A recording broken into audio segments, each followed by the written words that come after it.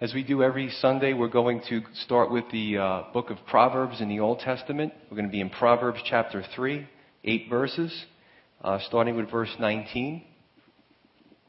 Proverbs 3:19. It says, "The Lord by wisdom founded the earth. By understanding he established the heavens. By his knowledge the depths were broken up, and clouds dropped down the dew. My son, let them not depart from your eyes. Keep sound wisdom and discretion, so they will be life to your soul and grace to your neck. Then you will walk safely in your way, and your foot will not stumble. When you lie down, you will not be afraid. Yes, you will lie down, and your sleep will be sweet. Do not be afraid of sudden terror, nor of trouble from the wicked when it comes. For the Lord will be your confidence, and will keep your foot from being caught." We can see on a big level that all of creation was established by God. And then it kind of goes from something that's really big to a smaller level, maybe something our own speed, our own life. And we can see that if we adhere to God's wisdom, which was able to establish everything around us, everything that was made, our lives will be well. And what I like about this is the part about sleep. Barring some type of medical issue, why do people have trouble falling asleep? Because usually their head is on the pillow and it's quiet and they're thinking about their finances, their kids. How am I going to pay for my kids' tuition? You have all these things that you're thinking of, health issues, what you have to do tomorrow. But, you know, when you really get closer to the Lord and you really develop that relationship with Him, and I've done this before, I'm like, you know what, Lord, it'll be there in the morning. I'm just going to sleep. It's your problem.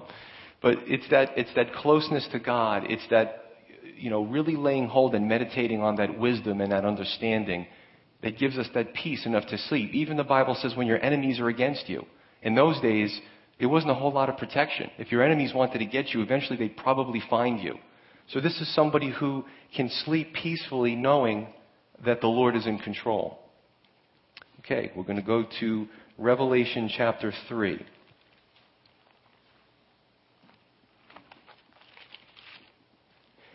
What we covered the last two Sundays was the first four churches in a series of 7 churches that Jesus speaks to. He's writing direct messages to these churches. The church of Ephesus, the church of Smyrna, the church of Pergamos, Thyatira. We covered those 4. The next 2 churches are going to be, today we're going to see in Sardis and Philadelphia, and next Sunday we're going to see the last church, Laodicea. And we talked about these churches. Each church you could see, any church you've been to in your life, you can see elements in some of these churches. We also know that there's a church age or a church era, starting with the first church, the apostolic church, all the way up until today. It's segmented into church eras. And we also spoke about the geographical church at the time. Jesus was speaking to 7 specific churches about specific problems indigenous to them in their time period. Now, the last time we were here, nobody else pointed this out to me except for my wife. Apparently in chapter 2, I left off the last 2 verses. Did anybody find that, see that? Nobody? I don't know, maybe it had something to do with me turning 41 last week, but I hope that's not a harbinger of future sermons. So I'm going to read the last 2 chapters. I didn't do it on purpose, or the last 2 verses of chapter 2, and then we'll jump into chapter 3. Chapter 2, verse 28. Only 2 left. It says, "And I will give him," Jesus speaking, "the morning star. He who has an ear, let him hear what the Spirit says to the churches." This was to the church of Thyatira, where we left off last Sunday, the morning star. The morning star has a lot of different meanings, but it's also known as, even today, that star in a certain part of the world that just before the dawn, when the night is its darkest and coldest, this star comes up and it kind of gives hope to the day. It gives brightness to the day. Now today we know that Venus, the first planet from the sun, takes on some of those characteristics, and because it's so close to the sun, it looks like it's a star in the sky because it reflects the sun's light. But the morning star was also a name for Jesus, all the way back in the book of Numbers, in Peter's work, and in Revelation. What Jesus is He's the star. He's the hope that we have. And what we see is the promise here of belonging to Jesus. What's Jesus saying? I will give him the morning star. What Jesus is saying is, I will give The person who overcomes me. 2,000 years ago, we got the best Christmas present we could ever ask for. The babe that was born in the manger to the virgin. That was our Christmas present. Jesus is saying to those who overcome, to those who have a relationship with me, what are you going to get? You're going to get me. I'll take that. It's a sense of belonging to the Lord Jesus Christ. So it's the best gift that we could ever hope for. Okay, going to chapter 3, starting with verse 1. And to the angel of the church in Sardis write, these things says he who has the 7 spirits of God and the 7 stars. I know your works, that you have a name, that you are alive, but you are dead. He's speaking to a church. Pretty powerful stuff here. Certainly something that I wouldn't want to hear. Verse 2, be watchful and strengthen the things which remain that are ready to die, for I have not found your works perfect before God. Remember therefore how you have received and heard, hold fast and repent. Therefore, if you will not watch, I will come upon you as a thief, and you will not know what hour I will come upon you. Sardis was known as the dead church. It's known as the feeble church. A widely accepted date for this church era, if we're going in eras, is 1500 AD, all the way up to the Great Tribulation. It was a possible reference, at least in some respect, in an era to the Protestant Reformation, which a lot of evangelical churches indirectly are an outcropping of. So it's certainly something that every church should listen to what Jesus says and take some constructive criticism. The city of Sardis, I'll give you a little history so it kind of helps to understand the background to this. The city of Sardis proper back then was built into a mountain or into cliffs. And a lot of the times those people of Sardis thought that their city was impenetrable because of the natural barriers. The city had a former splendor and lived in past glory at this particular time that Jesus is speaking to them. Twice in the history of that city, actually many more times, but at least 2 well-documented times, the city was sacked as the enemy scaled up the cliffs, and there were some guards that weren't paying attention, they weren't watchful, right? And the enemy got in, they overtook the guards, and the rest of them scaled the walls and broke into that city and decimated the city. So that's what happened on a worldly term. 95 AD, Jesus is speaking to this church. And he's saying to the church of Sardis, basically, you follow the similar path of the city proper. You're living in your past reputation. Now that's interesting to look at because you can see a lot of analogies.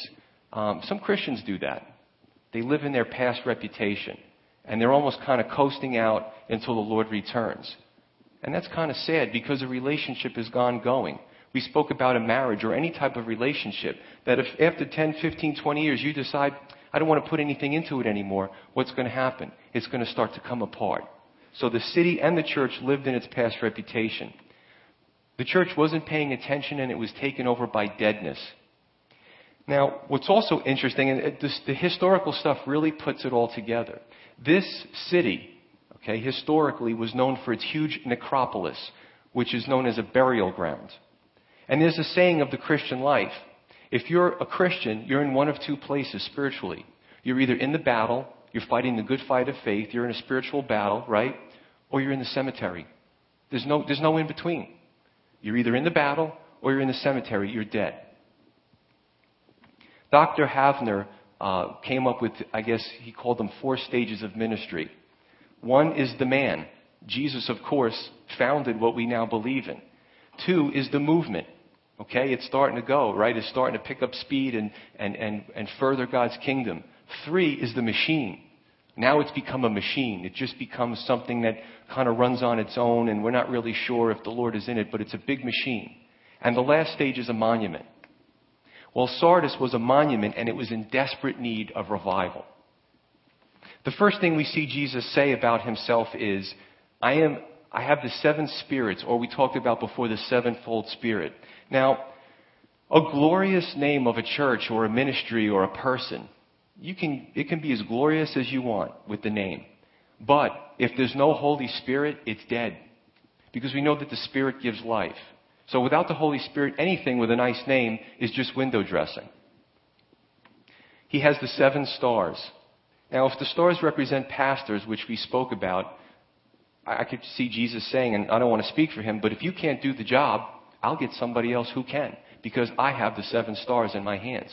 And many pastors and many churches have come and go over the years, and Jesus replaced them. Jesus says, I know that you have a name, that you are alive, but you are dead. Whenever I'm asked if are you one of those born agains? I always hesitate. And in my mind, I actually say, how much time do you have? Because what I do is I go over John chapter 3. Jesus speaks about, he says, you cannot see the kingdom of heaven unless you were born again. And he speaks about what being born again means. However, let's go back to the name. The name born again, especially in our society, has been abused so much that I'm not quick to say I'm born again unless they understand what born again means. Okay, you see the label issue going on there. Like Sardis, too many have abused that name over the years. Now, 95 AD, the time that Jesus, or the time that John was, for the most part, writing this letter, let's go all the way up to 1500 AD to what we would call the Protestant Reformation, which Sardis was probably emblematic of in some respect. Let's break it down. Protestant comes from protest. There were clergy who loved their church, and they protested its corruption. Reformation, the root word of that is reform. So they were protesting the abuses, and they wanted to reform their church because they loved their church. That's how it started out. So what happened to the movement? What happened many centuries later? Well, check out what's going on in Europe. If you actually go online, or if you've traveled to Europe, I was looking at an article that said Europe abandons Christianity. A lot of the Protestant movement, a lot of these denominations that came out of it, not all, they're closing down. The churches are dead in Europe. And what's happening is a lot of them are being bought up by mosques. And I saw pictures of them. Church, the steeple, the cross. They take the cross down, they drape Islamic writing over it, and they take over the church because it's dead. There's nobody there. It's gone. Isn't that a shame? And many, even in this country, yield little growth. A lot of them rent their buildings out after their services to other groups so they can pay their bills. Many have bought into ecumenism at any cost and are allowing the world in at any expense, at the expense of Christ. Many of the Protestant reformers who willingly gave their lives and spilled their blood for the Bible being written so that people could understand it, for preaching the true word, were killed because of these beliefs. They would roll over in their graves if such a thing was possible, if they could see what was going on today. And I say many, not all. We never want to paint that broad brush. But what does a Sardis type of church look like today? You may have visited this type of church. The people are nice. The music may be nice. The social events. But what is the main event on Sunday? What's coming out of the pulpit? Maybe political discussion. Maybe discussion about the latest Christian book. Maybe current events. Maybe global warming. Maybe social issues. And those things are all fine. But there's no Bible. There's no Jesus. There's no blood. There's no hell. There's no resurrection. It's not there. It's like if you were starving and you hadn't eaten for 3 days and you came to me for sustenance and I unwrapped this big sandwich and you thought you were going to really get some meat there, and you take a bite out of it and I gave you a sandwich that was all white bread. You'd still be hungry. You'd still be looking for some more. You would say, my body is craving nutrition. I haven't eaten in 3 days. Right? But you get nothing. As today's Proverbs tells us, nothing works well without God's wisdom. So why leave it out of the church? That's the place for God's wisdom, at least primarily. Why is it being left out of the church? I've said this before. Church is not primarily a social club. Understand this. The social aspect of us being here, the social aspect is predicated upon God's Word. Why do we come together? Because we are like-minded people. We believe the same things. If we take God's Word out of it and we talk about politics and we talk about social events, we all may not agree on that. It causes confusion. But what we should agree on and what we can agree on is God's Word. So the social aspect of any church is predicated on or upon God's Word. Otherwise, we become just the Moose Club or the social club, which they're fine, but they're just a social club. Verse 2. I'm going to repeat that. It's powerful. Jesus says to the church, be watchful and strengthen the things which remain that are ready to die. For I have not found your works perfect before God. Things are critical mass at this point in the church of Sardis. From this point on, it's damage control. The beauty of this is, from our perspective, this is a lost cause, isn't it? You guys are dead. And even what still remains, it's on its way out. It's ready to die. It's dried up. It's withered. It's dehydrated. So it looks pretty bad. But what did Jesus say while he was on earth? With man, these things are not possible. But with God, anything is possible. Now, this is in a message of encouragement today, I believe. And, the book of Revelation has fire and brimstone in it.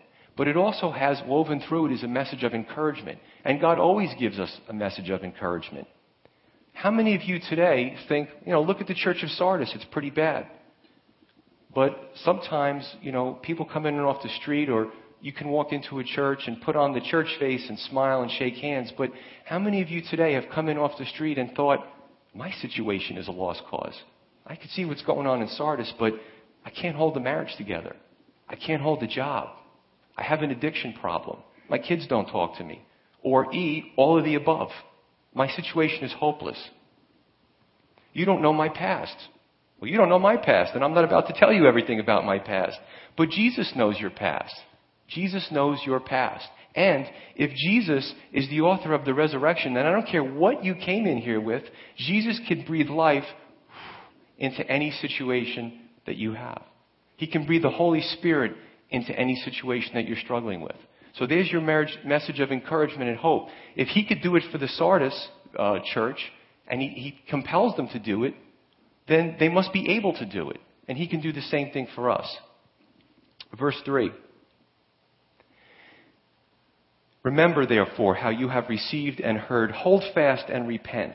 Therefore, here's the warning, if you will not watch, I will come upon you as a thief, and you will not know what hour I will come upon you. Now, that should sound familiar to you if you've been with us for the last few Sundays. This is similar advice that Jesus gave to the church at Ephesus. He told them, go back to where you have fallen and make it right. Look on the timeline of your life, figure out where you messed up, where you cut the ties with the Lord. Go back to that time and figure it out and do right. Repent. Jesus said, I will come like a thief. And this is very similar. Remember, the way Jesus speaks, the imagery he uses is something that those of Sardis, if they lived there for some time and know the history of their city, could be familiar with. I will come like a thief. And if I'm in Sardis, the church of Sardis, I'm thinking, yeah, the city kind of was taken by a thief, and these guys scaled the walls, and nobody was paying attention. Nobody was watching. They were dead in their watchfulness, and they took over. So this is what Jesus is saying to them. I think of the faithful and wise servant in Matthew 24. There were two servants, right? There was a bunch of servants, but we're focusing on a good servant and a bad servant. And the master, who's a picture of the Lord, he goes away, and he expects his servants to be doing what they're supposed to be doing. We're a picture of the servants. And one of the servants is behaving himself. He's doing what he's supposed to do. He follows the instructions that the master gives him. But the other servant, the Bible says, when the master leaves, he gets drunk, he's carousing, he's beating his fellow servants. It's just mayhem. And what happens when the master comes back? There's a faithful and wise servant who's going to be commended, and there's another one who's going to be cut in two and appointed with the hypocrites, according to the Gospel of Matthew. So we will be caught, Christians. Jesus will come upon us as a thief in the night if we're the bad servant. But if we're the good servant, we'll just be expecting him now, won't we? Different attitude, same master, same behavior of the master. Verse 4. You have a few names even in Sardis who have not defiled their garments, and they shall walk with me in white, for they are worthy. He who overcomes shall be clothed in white garments, and I will not blot out his name from the book of life, but I will confess his name before my Father and before his angels. He who has an ear, let him hear what the Spirit says to the churches. This is a continual theme of the faithful remnant in any of these problematic churches.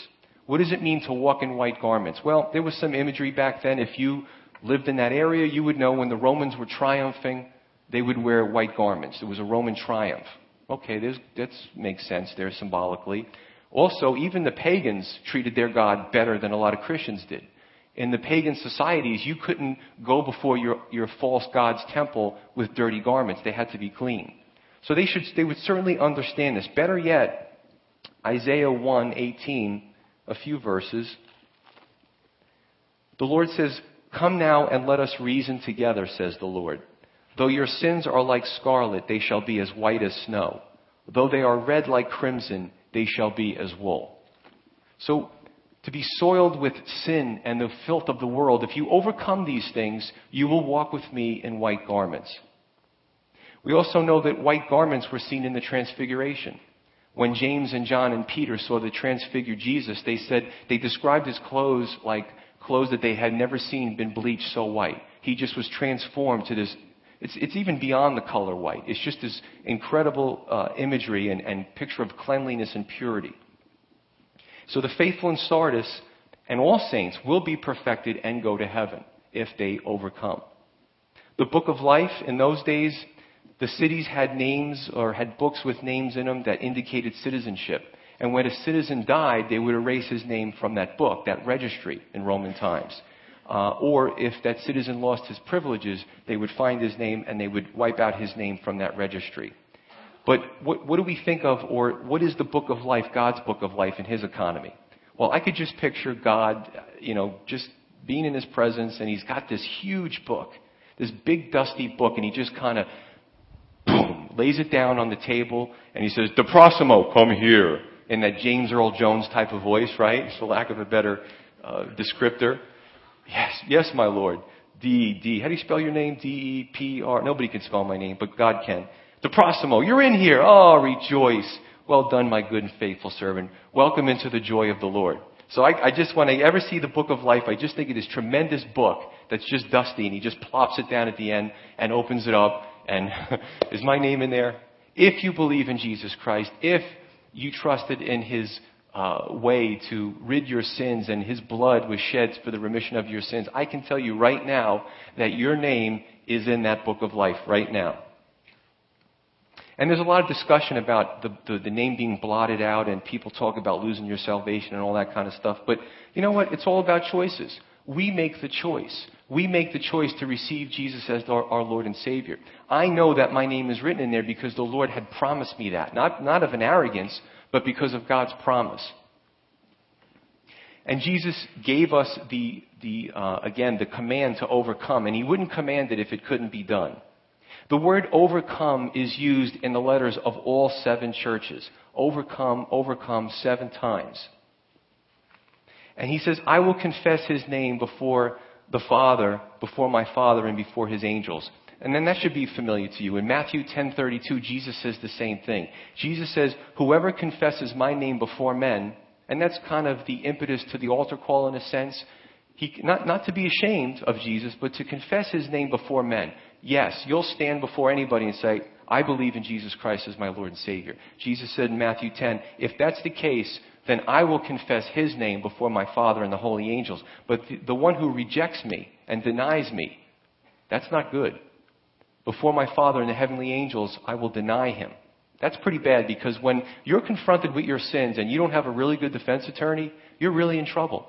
Okay? God lays it all out. This is what you've done from the beginning. Jesus is our advocate. He's our defense attorney.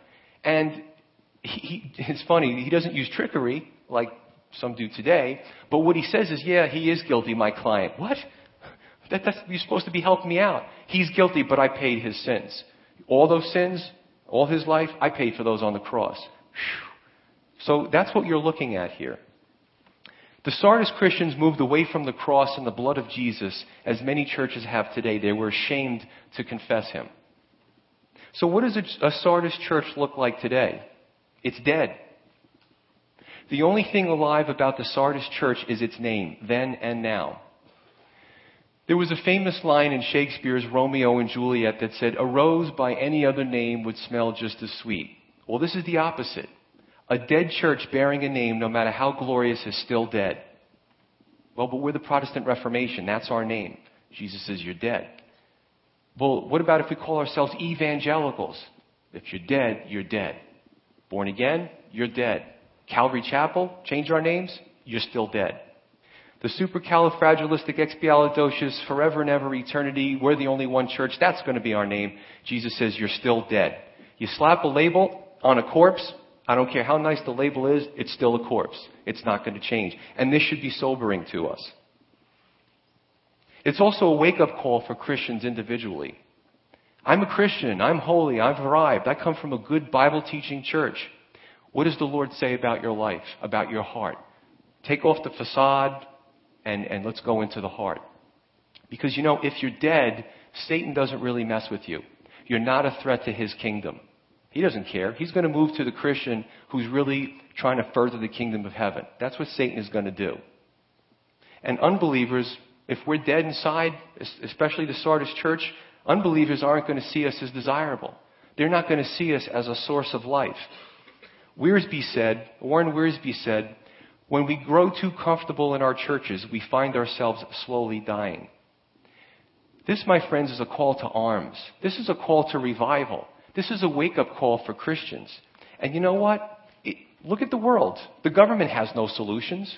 I'm watching this $700 billion bailout of the financial institutions, and I'm just amazed because, they said no, then they said yes, and then they sign it, and you look at all the list of the pork that's put in there.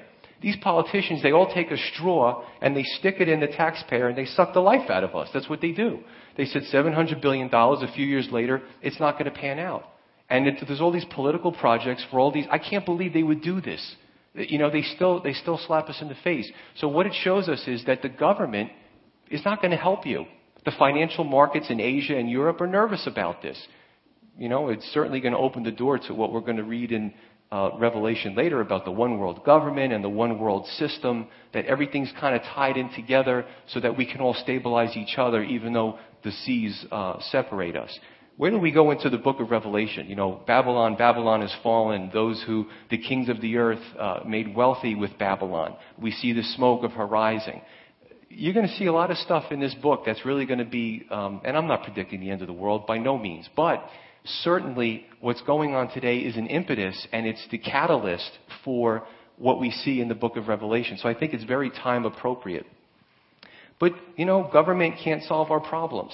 I don't care which candidate gets in, and I don't care if they both get in and they work together. They still can't solve our problems. Our foundation needs to be in Jesus Christ. If we're dead, Jesus calls us to breathe life back into us and to try to further the kingdom of heaven and be that faithful and good servant. Verse 7, moving on to Philadelphia.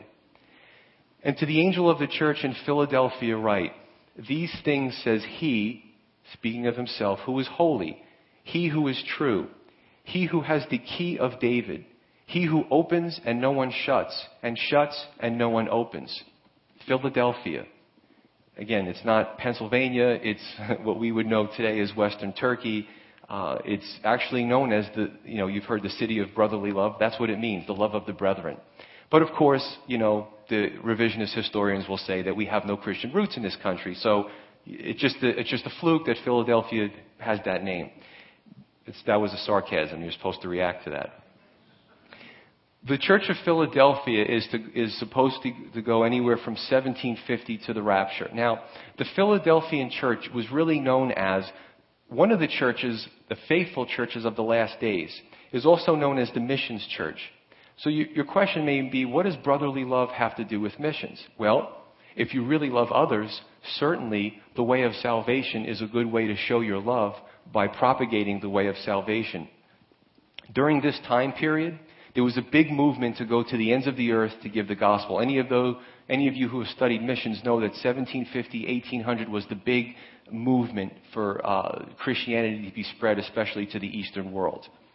Matthew 24:14 says something very interesting. When Jesus speaks about the last days, he said, and this gospel of the kingdom will be preached in all the world as a witness to all the nations, and then the end will come. So what we understand is that there's the impetus to the end coming, or the culmination of all things, or the events in Revelation, is that the whole world would get the gospel. Now, with the advent of satellites, even in repressive countries, if you have a computer, you can find Christianity that can come through your computer through satellite, or through the internet, or whatever.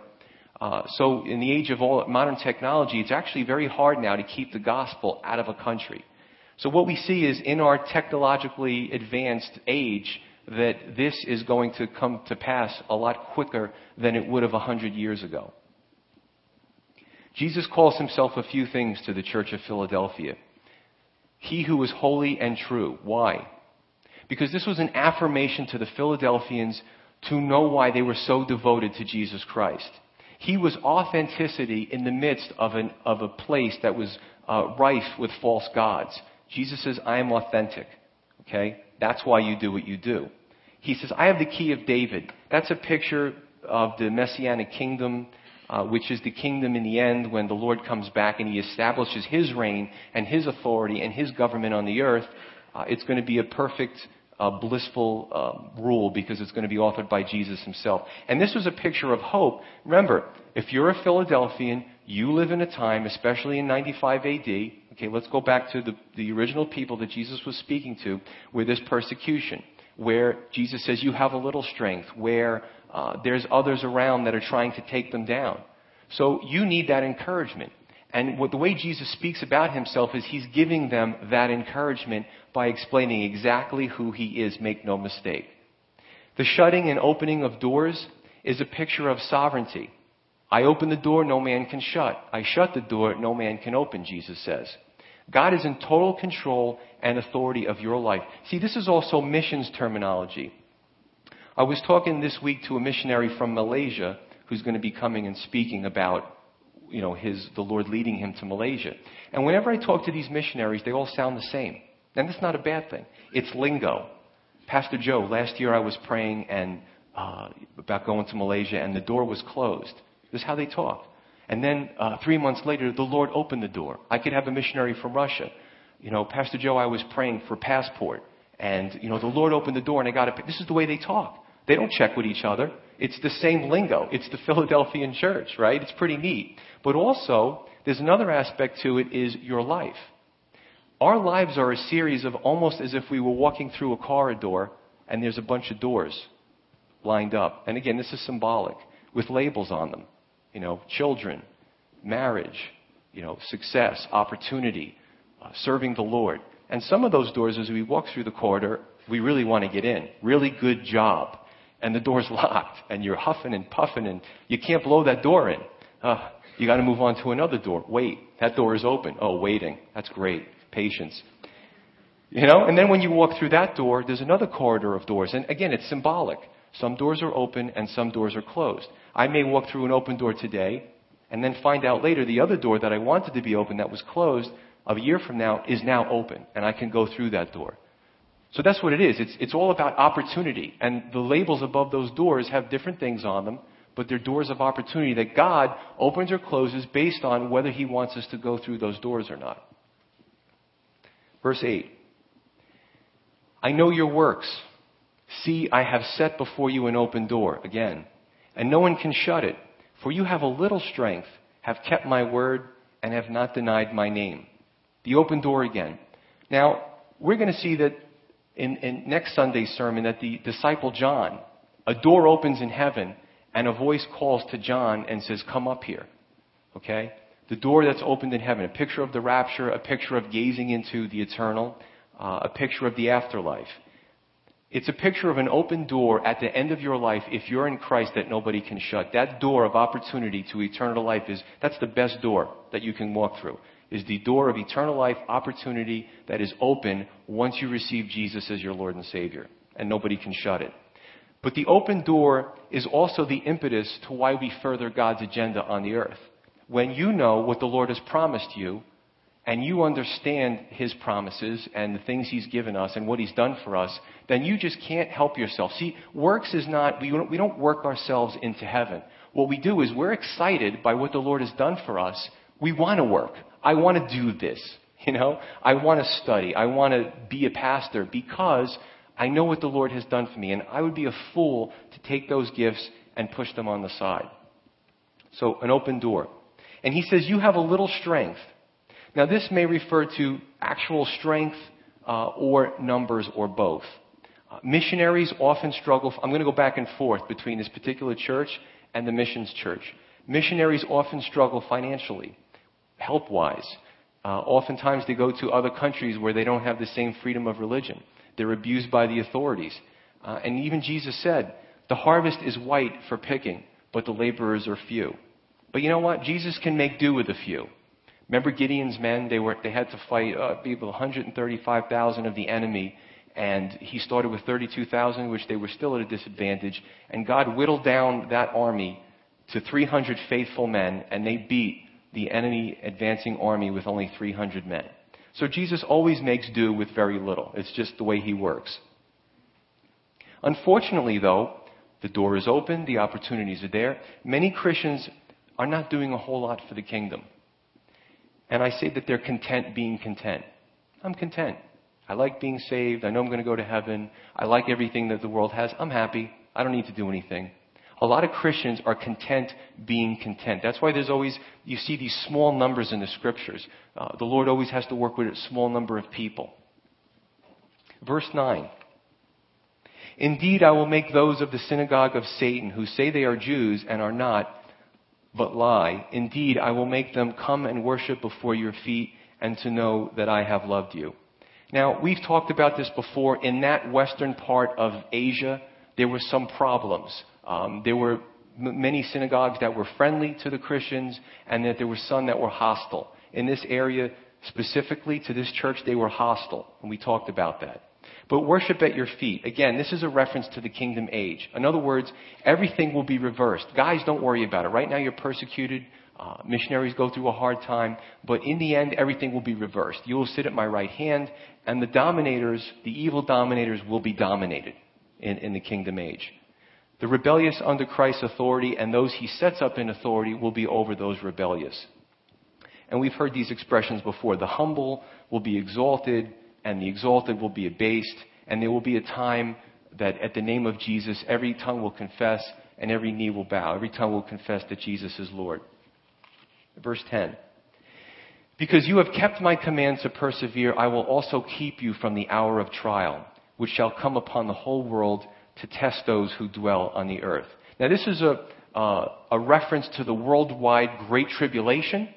The world is going to go through this complete hour of trial, this awful time period for the inhabitants of the earth. And as we go into the book of Revelation, we're going to see the cataclysmic events, the seas turning to blood, the fish dying, scores of the population dying, an awful time in history that hopefully, not hopefully, but I believe will be at the mezzanine level and we'll be kind of taking a look because we're not going to be in the middle of it. Jesus says the whole world will go through this hour of trial except for you, my believers. Now, a few things about this. Number one, the time that this was written in 95 AD until today, this event has not happened. That's why we believe in Calvary of a pre-tribulation rapture. All right, this event has not happened where all these Christians from 95 AD till today were spared and the whole world at once went through this awful time period. Number two, the door is open to believers and the rebellious are tried on the earth. The open door comes to the believers and the rebellious are tried on the earth. Number three about this is a reason for the church age because the Sardinians or Sardines or whatever you want to call these people, they're dead at this time, right? So in 95 AD, Jesus says the whole world is going to suffer this trial except for you believers. You're going to be taken out of it. Now, from 95 AD until today, all those people are definitely dead and buried. So who is he speaking to? He's speaking to us. Okay, he's speaking to, there's a picture of us. And maybe that happened to them specifically, but it's certainly going to happen to us in the rapture and the Great Tribulation. Verse 11, last few verses. Behold, I come quickly. Hold fast what you have that no one may take your crown. He who overcomes, I will make him a pillar in the temple of my God, and he shall go out no more. And I will write on him the name of my God and the name of the city of my God, the New Jerusalem, which comes down out of heaven from my God. And I will write on him my new name. He who has an ear, let him hear what the Spirit says to the churches. Now, there's a few different images. You have the crowns, you have the names. There's a few things going on here. There are different types of crowns mentioned in the Bible, and each crown indicates a different type of reward. There's the crown of life. There's the crown of righteousness. But what's interesting is, as we go further in the book of Revelation, all those faithful followers, all the crowns that they wear, when they bow before the Lord's throne, they take the crowns off and they put them at his feet. Whatever we get from the Lord goes back to him anyway. So it's like an ecosystem thing. It kind of works pretty good. So the crowns. And it goes to show that crowns are achieved through life's work. Because if you persevere, if you overcome, these are the crowns that you'll retain. So over your life, you retain certain crowns. The second point, the promises to the victors and the overcomers. He says, you will be pillars in the temple of my God. Now, In the temple, when the temple was built, they had these huge stone pillars that they would put to hold up the structure. The temple was a very big structure, very weighty. So they had these solid pillars that had to hold up the actual structure of the building. That was the strength of the building. So does that mean that God is going to, make us stone and we're going to be like this forever, holding up? No. What he's saying is that we will become a part of him. We will become a non-negotiable, needed, everlasting part of who he is. Now, the Philadelphians of those days would have understood this because the city was prone to earthquakes. And if you look at pictures of ancient cities, even after the earthquakes, even the Allied bombing of Europe, you see that the only thing standing is the pillars. You ever see pictures of those old cities? The roofs are gone. Everything surrounding them is gone. All you see is a bunch of pillars in a row. So the pillar is something that stands the test of time. It denotes stability and permanency. And we are an integral part of God's house. And then the third image is to be sealed with the name of God and the name of his city. When I see this, again, it's a picture of belonging. It reminds me of the sailors, a lot of the military guys who would go and they would have the Rose and Mom or their wife's name or their girlfriend's name tattooed on their shoulders, right? It was a picture of belonging. Because when you get a tattoo, today you can get it removed, but for the most part it's permanent. And God, it's so cool because we are sealed with God's name. It shows a picture of belonging. It's relationship. And this is what Sardis was lacking. That's why Sardis needed these promises. That's why they needed to understand these things, because Jesus says, you're found wanting. You're found lacking. And you need to overcome it's like the Lord has this big bag of goodies waiting for us. I have, you're going to be sealed with my name. You're going to be a pillar in my house. I have all these things for you, but you need to overcome. You need to get past where you are at this point. You need to get rid of the deadness, and you need to have new life of the Holy Spirit breathed into your church. It's almost like, I belong to the Lord. Again, the tattoo or a new relationship, or maybe a young lady and she's courting a man and she says, oh, he's so dreamy. This is the Lord. He's so dreamy. He's our Savior. He bought us with the spilling of his blood. And therefore, the best thing that we could ever get as a gift is to know that we belong to him. So in closing, what does a Philadelphian church look like? Not a whole lot of specificity to it, but there's three things that I found. Number one, Jesus had nothing negative to say about Philadelphia, as he had nothing to say negative about Smyrna, as we go through this. So we can come to the conclusion that, number one, the Philadelphians were an obedient church. Number two, if we understand that this is a missions-minded church, it certainly would explain the Lord's pleasure in light of Matthew 24:14 that we read. Missions is so important. Giving the gospel to the rest of the world is so important that actually is one of the things that precedes the Lord's return, isn't it?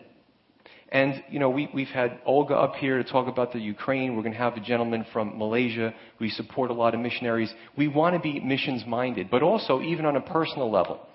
There was a woman in our church that it was so cool because I was going to the store and I saw her. And she was going to the same store as me, and she came in and she started talking to the clerk.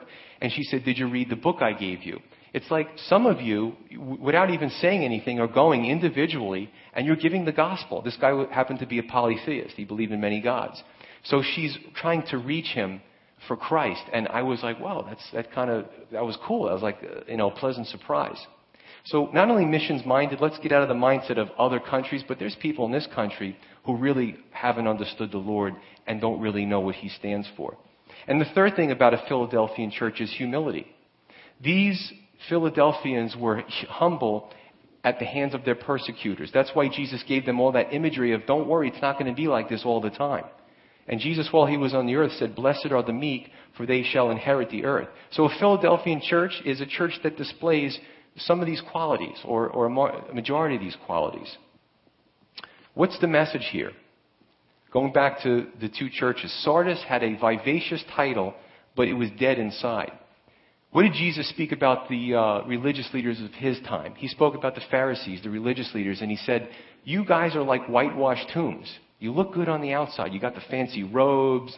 You look all holy. You make the faces when you fast, but man, you're dead inside. There's nothing to you. There's no life. It's just all about appearances, right? But Philadelphia had the right heart, and the Lord commended them for it. Obedience and overcomers. Combining these two churches, here's the lesson for the church and the Christian. Number one, the Bible says this: man sees the appearance, but God sees the heart. We all look at each other, and some of you may look more holy than the others, or somebody may come in new and see everybody standing like with their hands up and worshiping and say, I don't belong here. These people are really holy. Man sees the outside appearance, but God sees the heart. So love the Lord with all your heart, and love others like Jesus says, and be yourself. If you're doing the right thing, don't care what anybody else thinks of you. And two, if you're not, rededicate your life to Him today and grow your relationship with the Lord until the very end. And three, have a name and a heart that shows your love for Him, and don't take Him for granted. Let's pray.